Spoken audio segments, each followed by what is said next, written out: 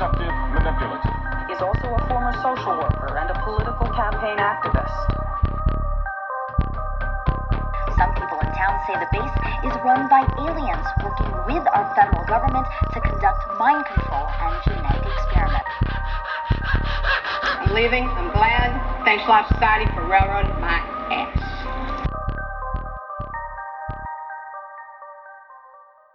Welcome back, everybody. This is the Eerie Americas. This is Vicky Ayala. And this is Christy Hull. What up? What's up?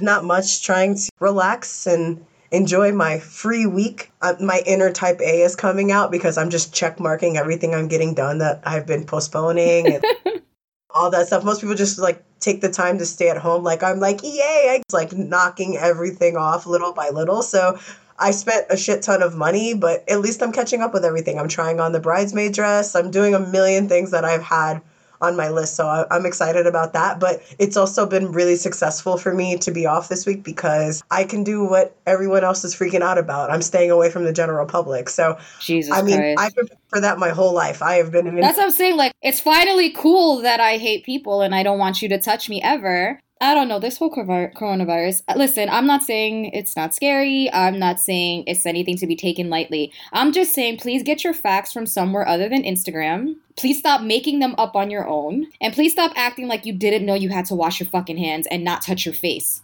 And not be near somebody who's clearly sick. Like, those are all general rules. Right, like, these are not new things. It's, like, baffling to me that, like, hand sanitizer is sold out. I'm like, what the hell were you guys doing before wiping and walking out Toilet of the paper bathroom? is the new thing. Oh, yeah, because that's going to protect you from coronavirus. That's why I'm like, so you're just in your house and, like, your little bomb shelter that you created with a bunch of fucking toilet paper, like, and hand sanitizer?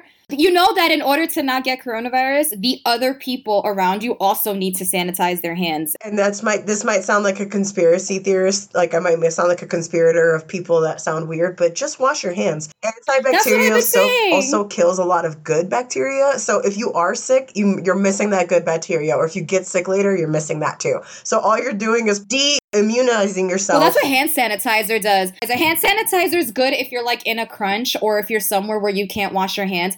But right. You sanitize your hands. Your hands are dirty. That's what you need it for, not for daily use. Right. So, but like hand sanitizer, actually, you become immune to it. But washing your hands doesn't. It's great. You are never immune to water. Soap. Right. And the fact that people like this whole, everybody's like posting about the proper way to wash your hands and wash your hand for 20 seconds. How long were you washing your hands before? Because I always washed my hands for that long because you get underneath your nails. People are just naturally gross. Because I was at work today and one of our like clients or whatever bought us lunch. And, you know, the easy thing to do is buy people like sandwiches, like those sandwich platters.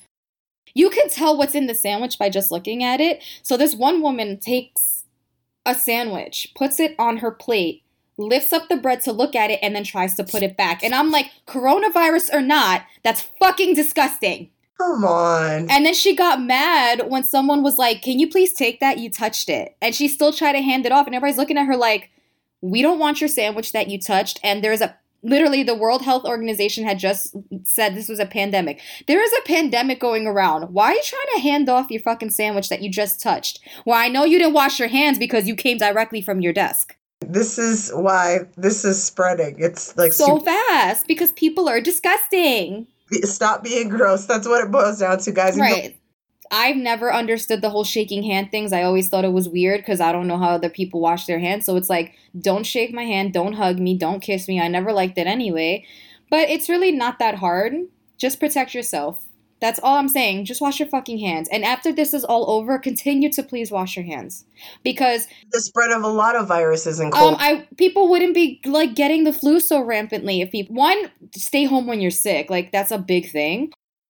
On another note, Christy and I both went to the gym today. Yay! And I don't know, and like we used to go together, so it's weird that we both went. I've been going lately. I didn't think I was ever going to be one of those people that's like, oh, I like the gym. No, I actually kind of like it, just because it's probably one of the only things I do for myself. Right. In the journey of trying to be healthier, my coworker bought me this water bottle that holds a gallon of water because I'm a huge soda drinker, and she knows that if you let me, I will literally drink soda all day. It's just my thing.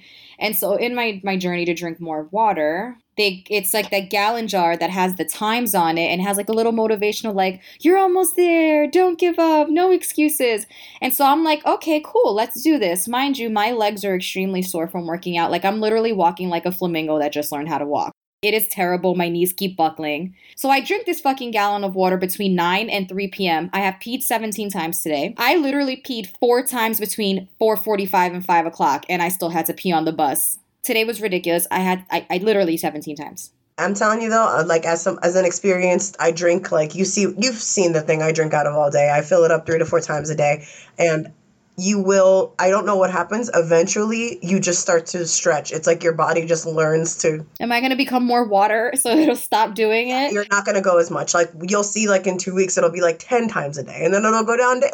I already pee 17,000 times a day, and so you just add, like, all the water, and I'm on the bus. My bus ride is only 20 minutes, so I'm thinking, no matter what, it can't be that bad, right?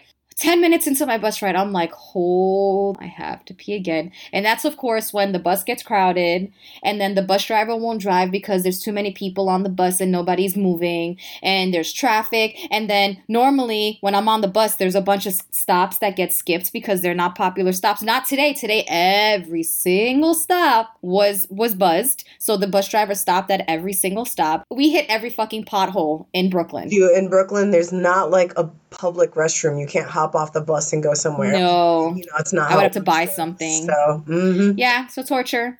I am not drinking a gallon tomorrow. So I went to the gym at 6:30. So I started that at 6:30 and I finished at 3:30.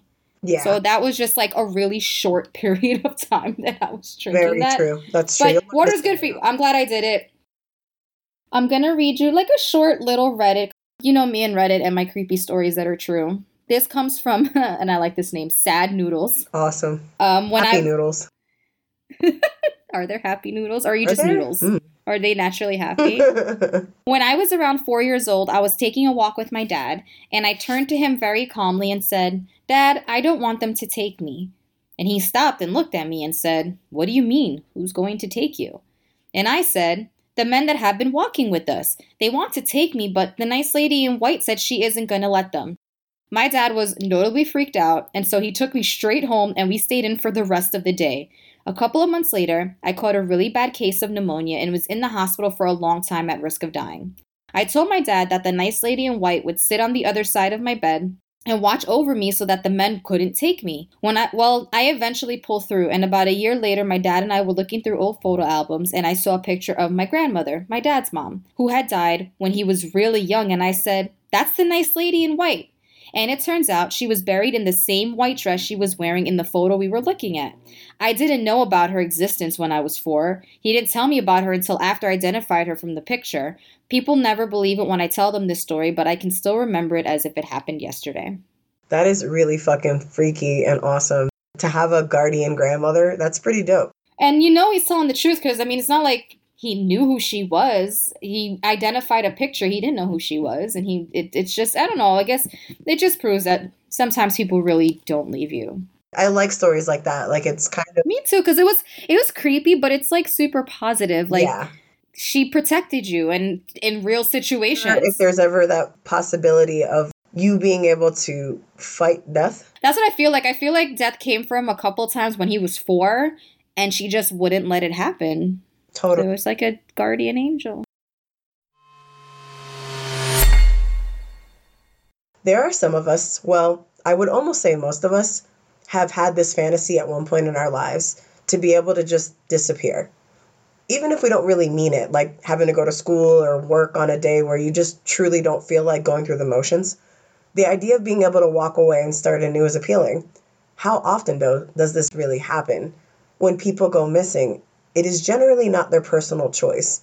In this episode, I found 3 cases that sound like something out of a scary movie, not our fantasy idea of simply walking away and finding yourself again, but still really strange circumstances that, is it possible that these people walked away? Is it possible that they just started again? Or are they really another unsolved mystery?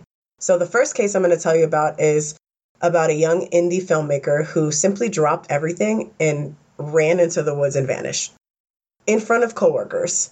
And that's the last time anyone has seen him since. His name is Terrence Woods Jr. Most of this was found on our favorite Reddit. Terrence Woods Jr. is a young, talented documentary filmmaker. Terrence grew up in Capitol Heights, Maryland, graduated from the University of Maryland and the American International University in London.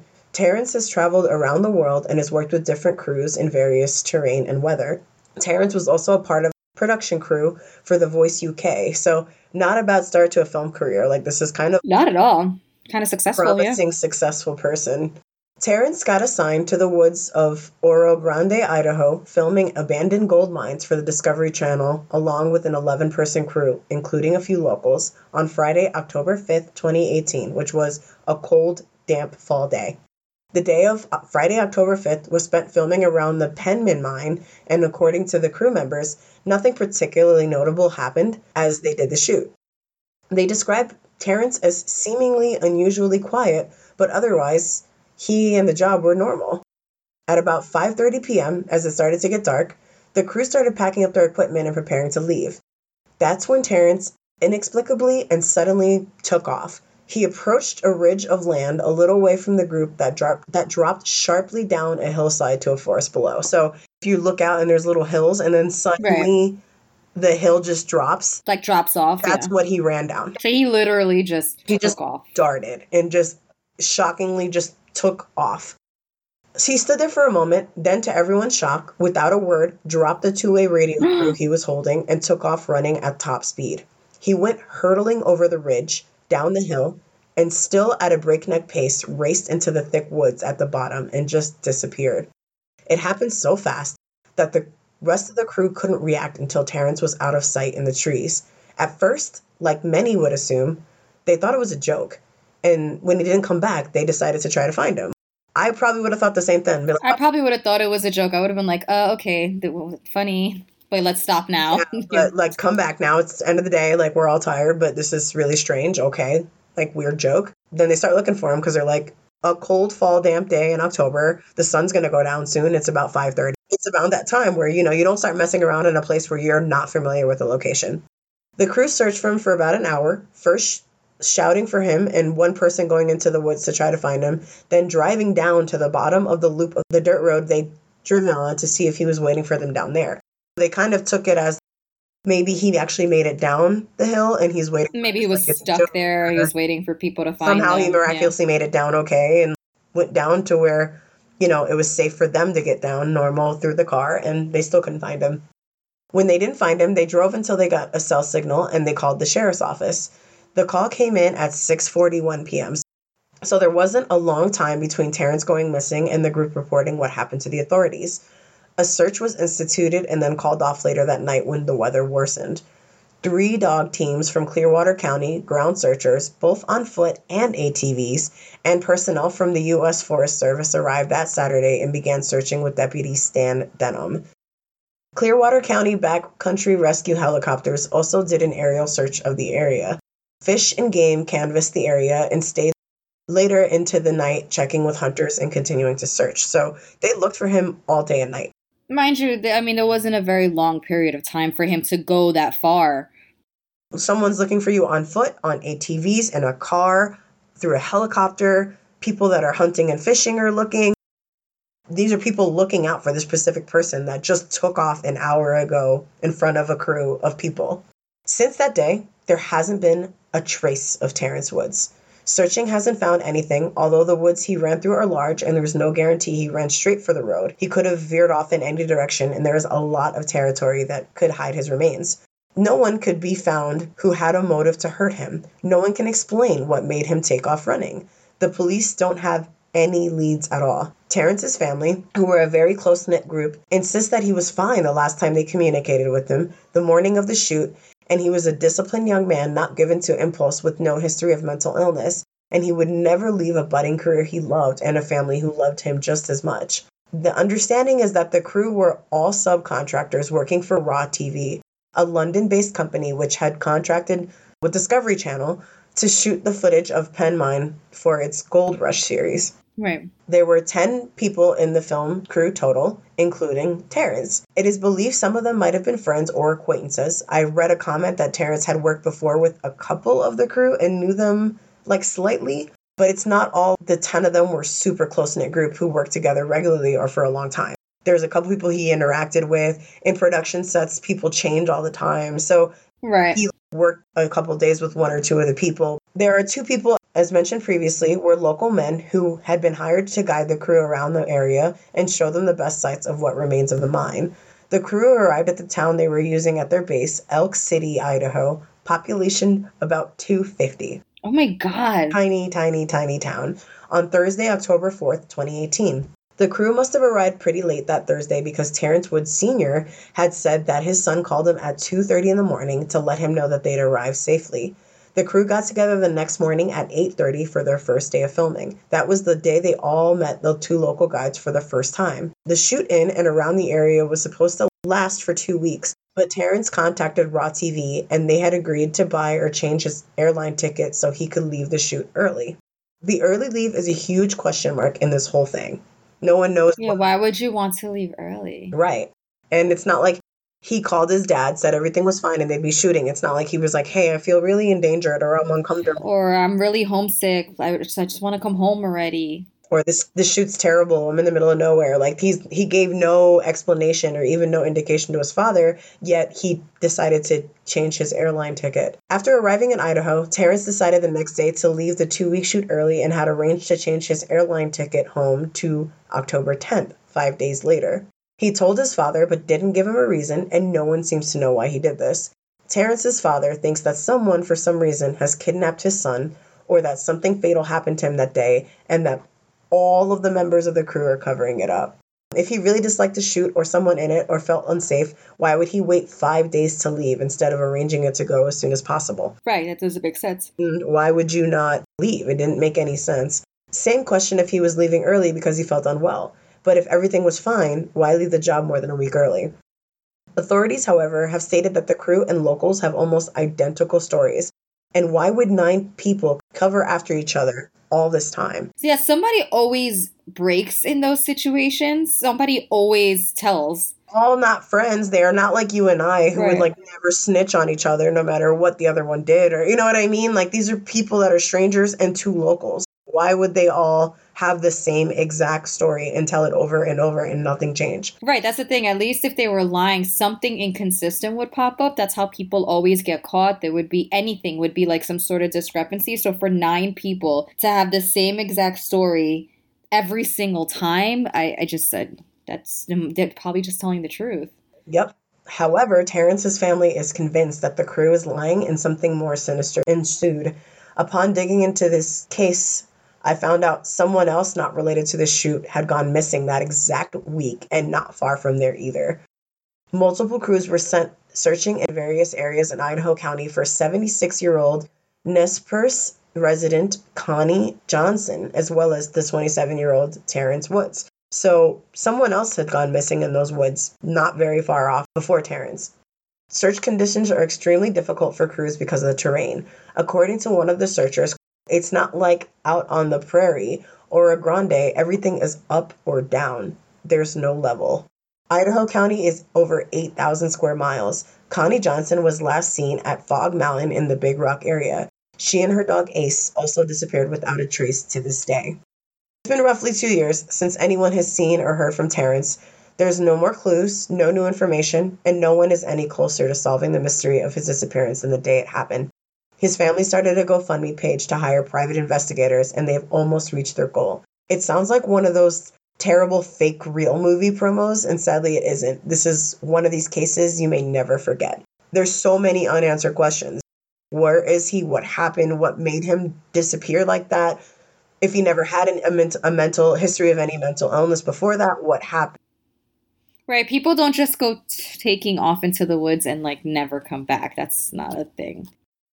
On the surface, 21-year-old Maura Murray appeared to be the quintessential American girl, track star, former West Point cadet, nursing student, and pretty. Then a series of strange events began one night while Maura was working the security desk at Melville Hall on the campus of UMass Amherst. This was Thursday, February 5th, 2004. A shift manager found Maura at her desk in a catatonic state. All she could say was, "My sister." The manager escorted her back to her room. The next day, school was canceled due to snow. That Saturday, Maura's father, Fred, came to visit with $4,000 in cash to buy her a new car, he said, though they never got the chance to purchase one. On Saturday night, Maura wrecked Fred's car on the way back to his motel room around 3:30 a.m. Around midnight, Monday, February 9th, shortly after speaking with her father, Maura used her personal computer to search MapQuest for the directions to the Berkshires and Burlington, Vermont.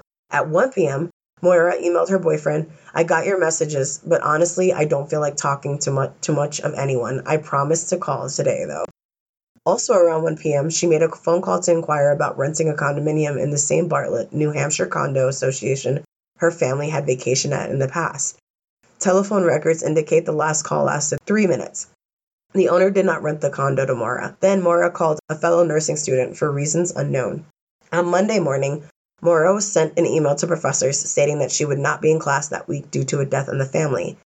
This was a total lie. Nobody had died. That afternoon, Maura got into her car. She packed clothing, toiletries, and college textbooks. I always find that a really strange mix if you're going to disappear. Clothing and that I understand if you're making a run for it. Yeah, why would you take your college textbooks with you if you meant to run away and start? And mind you, this is 2004. People were not doing online classes that hard yet. So it's not like she could have just done everything online at this point. It seemed like her intention was to continue studying her academics. Right. If you're going to disappear, why take your textbooks? That one always, when I read that, it really threw me off. When her room was searched later, campus police discovered most of her belongings packed in boxes and the art removed from the walls. It is disputed whether she packed them that day or if they were merely still packed from her recent return from her winter break. So it's not clear whether she just never had the time to unpack everything or whether she packed it up with the intention to leave. Which to me makes kind of a huge difference because there's a difference between, oh, I just never got a chance to unpack and packing because you had every intention of leaving. Yeah, but then why pack and leave it? Yeah, it doesn't make, like, why take your textbooks but not the stuff that you packed, like, in your room? That's actually, like, yours. It's such a strange case, which is why I made this list. So around 3:30 p.m., she drove off the campus in her black Saturn sedan. At 3:40 p.m., Maura withdrew $280 from an ATM. Closed circuit footage indicates she was alone. This withdrawal nearly emptied her bank account, which a college student, yeah, that 280 would have... 280 is, yeah. I would have probably gone into the minus during college at that point, to be honest. Although she was due to receive paychecks in the coming days. She then purchased nearly $40 worth of alcohol at a nearby liquor store, including Bailey's Irish Cream, Kahlua vodka, and a box of Franzia wine. That sounds like a stomachache, but I mean... Sounds like she's trying to rent a place that her family had stayed at before. She's taken her textbooks, clothing, and liquor. To me, it always sounded like she was going to go meet somebody. But, like, was she, like, a drinker? I mean... She's I don't think she college, was. So I'm sure she drank a little bit. It sounds like she was throwing a party. Right. It just seemed like she was going to go meet somebody. It was going to be a couple of days, maybe a romantic tryst, a getaway. That's kind of what I thought when I had heard that's what she spent $40 out of her $280 on. Right. If that almost emptied out your bank account, you'd think you'd be a little bit more careful about what you spend it on. So spending it on alcohol, that's very strange. Right. She then drove north into the White Mountains of New Hampshire off Route 112, where she got into another accident. This time smashing into a snowbank. A bus driver named Butch Atwood, who lived nearby, stopped to ask if she needed help. She was shaken up, not bleeding, but declined his offer. Butch called in the accident to the police. Little did he know this would be the last sighting of Maura. This time between the accident and the moment the officer arrived on the scene was between 10 to 19 minutes later. Sometimes I saw 9, sometimes I saw 18. I roughly saw 10 to 19 pretty much everywhere I looked. Sometime in that window, Maura vanished. Despite coming off as a model American citizen, as mentioned before, she had been into some trouble both personally and legally. At the time of her disappearance, she was in trouble for credit card fraud and identity theft when she was caught ordering food with someone else's misplaced credit card. Nothing super major, but like still totally illegal. Yeah, but she's also a 21-year-old college student. Like, I think there are worse things you can do. Right. But here's trouble number 2. She had left West Point in the middle of a judicial inquiry that was launched when she stole makeup from commissary at Fort Knox. You're stealing from like a military institution. Something's kind of going on. I don't know if it's a klepto thing. I don't know if... She could have just been she also could have just been unhappy and maybe trying to get kicked out. And the final trouble that we know of, she had been having an affair with her track coach. She had confided to her lover that she wanted to run away and start a new life. With this little information, and 16 years later, with no traces of her, there are swirling conspiracy theories about what happened to her. While most armchair detectives believe that Murray ran away to start a new life, her father, Fred Murray, believes she was taken after her car accident. A decade later after her disappearance, he told WMUR, quote, "My initial thought is still what I think. Somebody locally grabbed her who knows the area, knows where to go, and knows how to get into some place and out someplace without being seen," end quote. He's not the only one who subscribes to this theory. Jeanne Foley, a resident of the area near Mary's collision site, told the news station, quote, "I always felt like she was in the wrong place at the wrong time and someone came along," end quote. Another theory claims a different driver came to pick her up. Many on Sluice believes that there may have been a tandem driver from another state who met up with Murray and shuttled her across the Canadian border to begin her new life. Oh, you mean like that this was part of the plan to do this and then... And to have somebody stop and pick her up. Okay. That's one of the theories. Okay. But my whole thing with that, and I can see that being like, oh, this might be why the explanation, but I guess you could say someone else could have pulled up and abducted her, but someone else coming with like the plan of that seems rather strange, because why would you crash in the middle of a route where there's tons of people that can see, and like how Butch Atwood stopped to help her? If you're going to do that, wouldn't you do it somewhere more remote where it would be a little more difficult for someone to not possibly see you getting into somebody else's car? I don't know. It's strange, but it is out there. James Renner, an investigative journalist who has spent years writing about the Murray case, believes the involvement of a second driver is likely.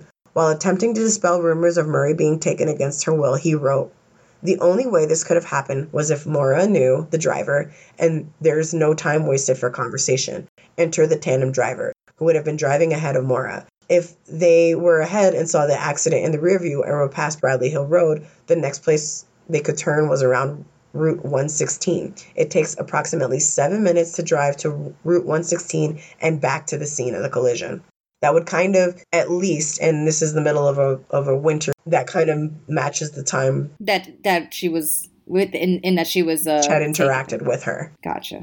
Some sources claim she was involved in a love triangle. Murray was reportedly engaged to U.S. Army Lieutenant Bill Rausch while allegedly dating Hussein Baghdadi, the assistant coach of the UMass track team. According to Renner, detectives spoke to Baghdadi after Murray went missing. Baghdadi claimed Murray told him about her impending disappearance during a private conversation.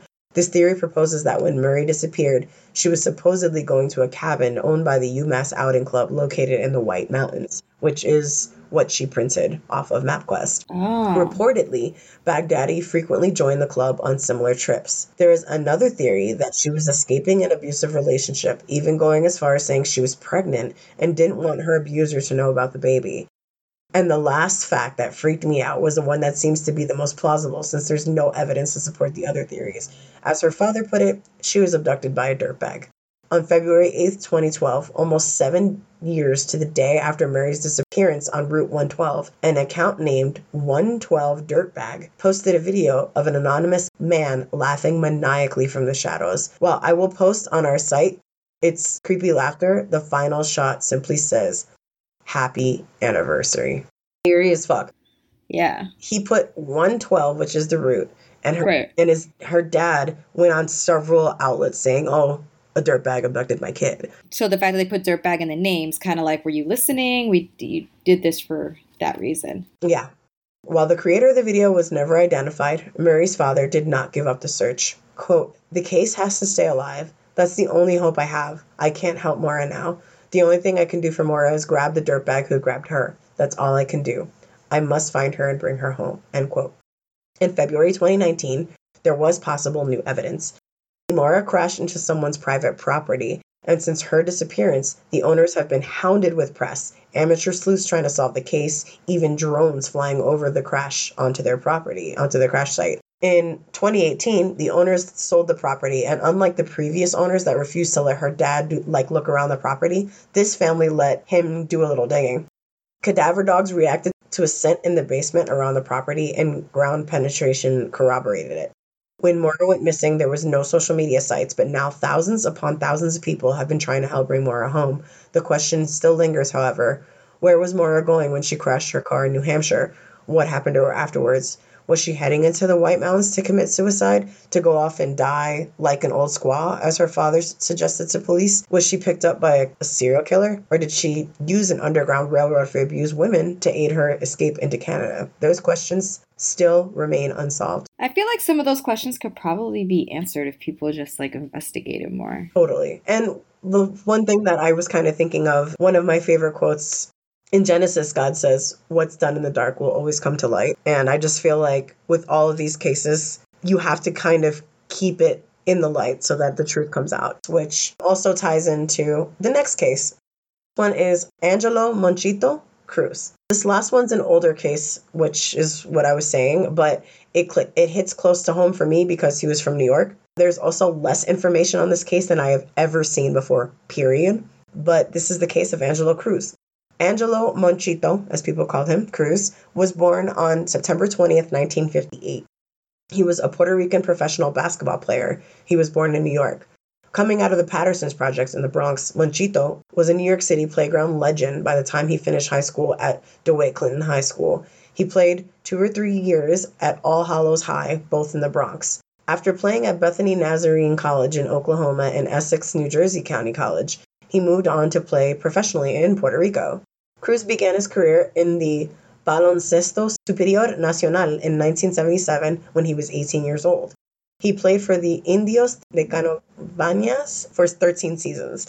He led Canovanas to the back-to-back championships in 1983 and 84 and recorded his 1,500th assist in 1988.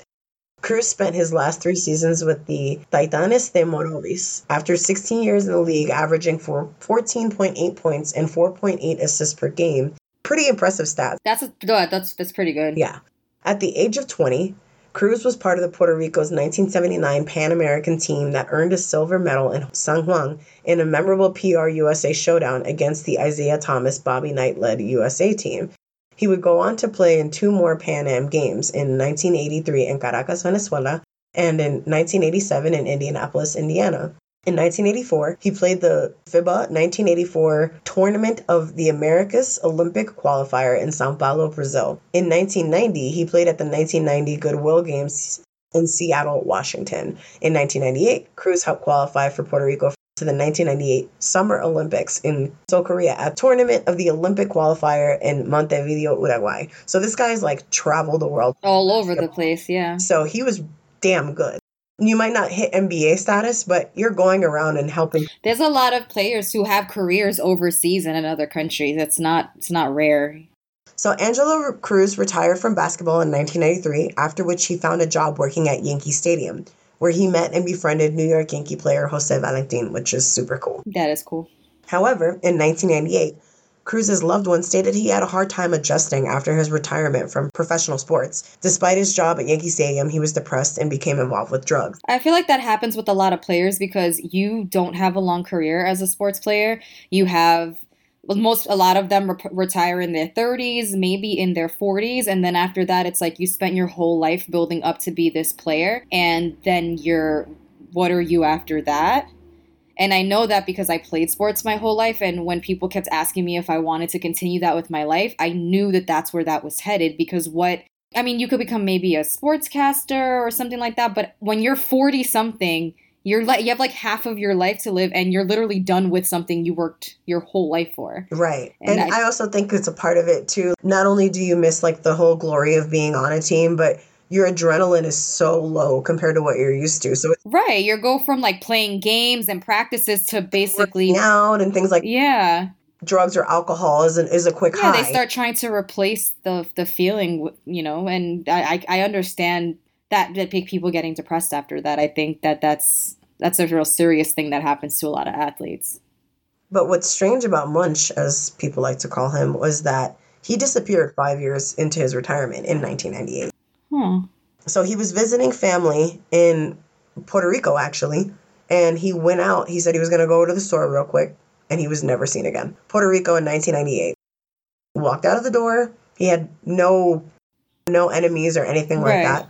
Never came home, never called anyone, never contacted any human being, just fell off the planet. In August 2011, the first basketball tournament honoring Cruz's life was held in the Patterson houses. In the days leading up to the tournament, the Cruz family released several statements informing the public they were still seeking answers to his disappearance. This was 98 to 2011. They got no answers. So they kind of took the opportunity of people honoring his life to get attention back into the case. The family also announced a scholarship fund created in his memory. All contributions support basketball camps for Bronx youths. The tournaments are attended by Cruz's eldest child, Angel Cruz Jr., his grandson, Ganaida Cruz, Cruz's mother, Gloria, and his sister, Naomi Cruz Limon, along with his basketball family and many friends. So like I said, Cruz was last seen in Santa Rita, Puerto Rico on May 1st, 1998, as he was visiting relatives in Puerto Rico when he disappeared. He went out to buy milk, never returned, and has never been heard from again. He left behind 5 children whom he was very close to. His case remains unsolved. New York police are investigating, and his legend still looms large on the playgrounds of NYC, and he's hailed as one of the greatest basketball players to never play the NBA. So wait, that's all the information you have? He went out to get milk and was never seen from again, and that's it? And when I Googled and on a YouTube, all I could find were old basketball games, like things that were recorded in Puerto Rico. And you said he disappeared in Puerto Rico, but the police in New York are investigating? Yep. They have not disclosed why. I don't know if the disappearance stemmed from New York and he maybe took off to Puerto Rico. Again, there is zero information on this guy. Like, I looked everywhere for weeks and could not find anything. All I saw was like basketball stuff. These 3 cases are haunting because these people seemingly disappeared off the planet. No bodies, no prints, no verifiable sightings, no active work or credit cards to track. A feat that is almost impossible in the heavily trafficked world we live in today. We can only hope that one day we find the answers and know what happened to them all. See, what's creepy about these cases is in a lot of missing persons cases, one of the things that I think hinders investigations is that you always have people calling in these tips. I saw them here. I saw them here. I saw them here. And I think that sometimes it actually like makes it worse because most of the time they're bullshit, but at least they could follow up on leads and stuff. But to have a disappearance where literally like nobody's saying, oh, I saw this person here, I got a phone call, I got a letter, I got a site, like that's crazy because that's literally vanishing off the face of the planet with like not a trace of anything. That's very creepy. So yeah, that was my case. Thanks for creeping me out. No problem. It's what you do. All right, let's do this. Who does that? Who does that? Who does that? Who does that? Well, I actually have a who does that from today. So it's for those listening a week ago. Yeah, it's March 11th. It's a Wednesday. We're recording on a random Wednesday. So I got this from our favorite HuffPost. Suspected car thief tells police she's Beyonce Knowles. Spoiler alert, she's not. Oh, I knew you would love it. Okay, she's like the most recognizable person on the planet. How do you think you're going to pull that one off? Well, you know what? While I'm going to screenshot a picture of her and send it to you so you can see who I'm talking about, because I can't even wait for any more time for you to, like, see this. So you're going to meet Beyonce. Not really, right now. When I was first reading this article, I was like, well, maybe she looks like her, and she, like, gets that she looks like her, so she thought she could pull it off. Not quite. Can't pull it off. Mm-mm. It's from Las Cruces, New Mexico. A New Mexico woman is facing charges after police say she stole a car. This could be Beyonce's great-grandmother.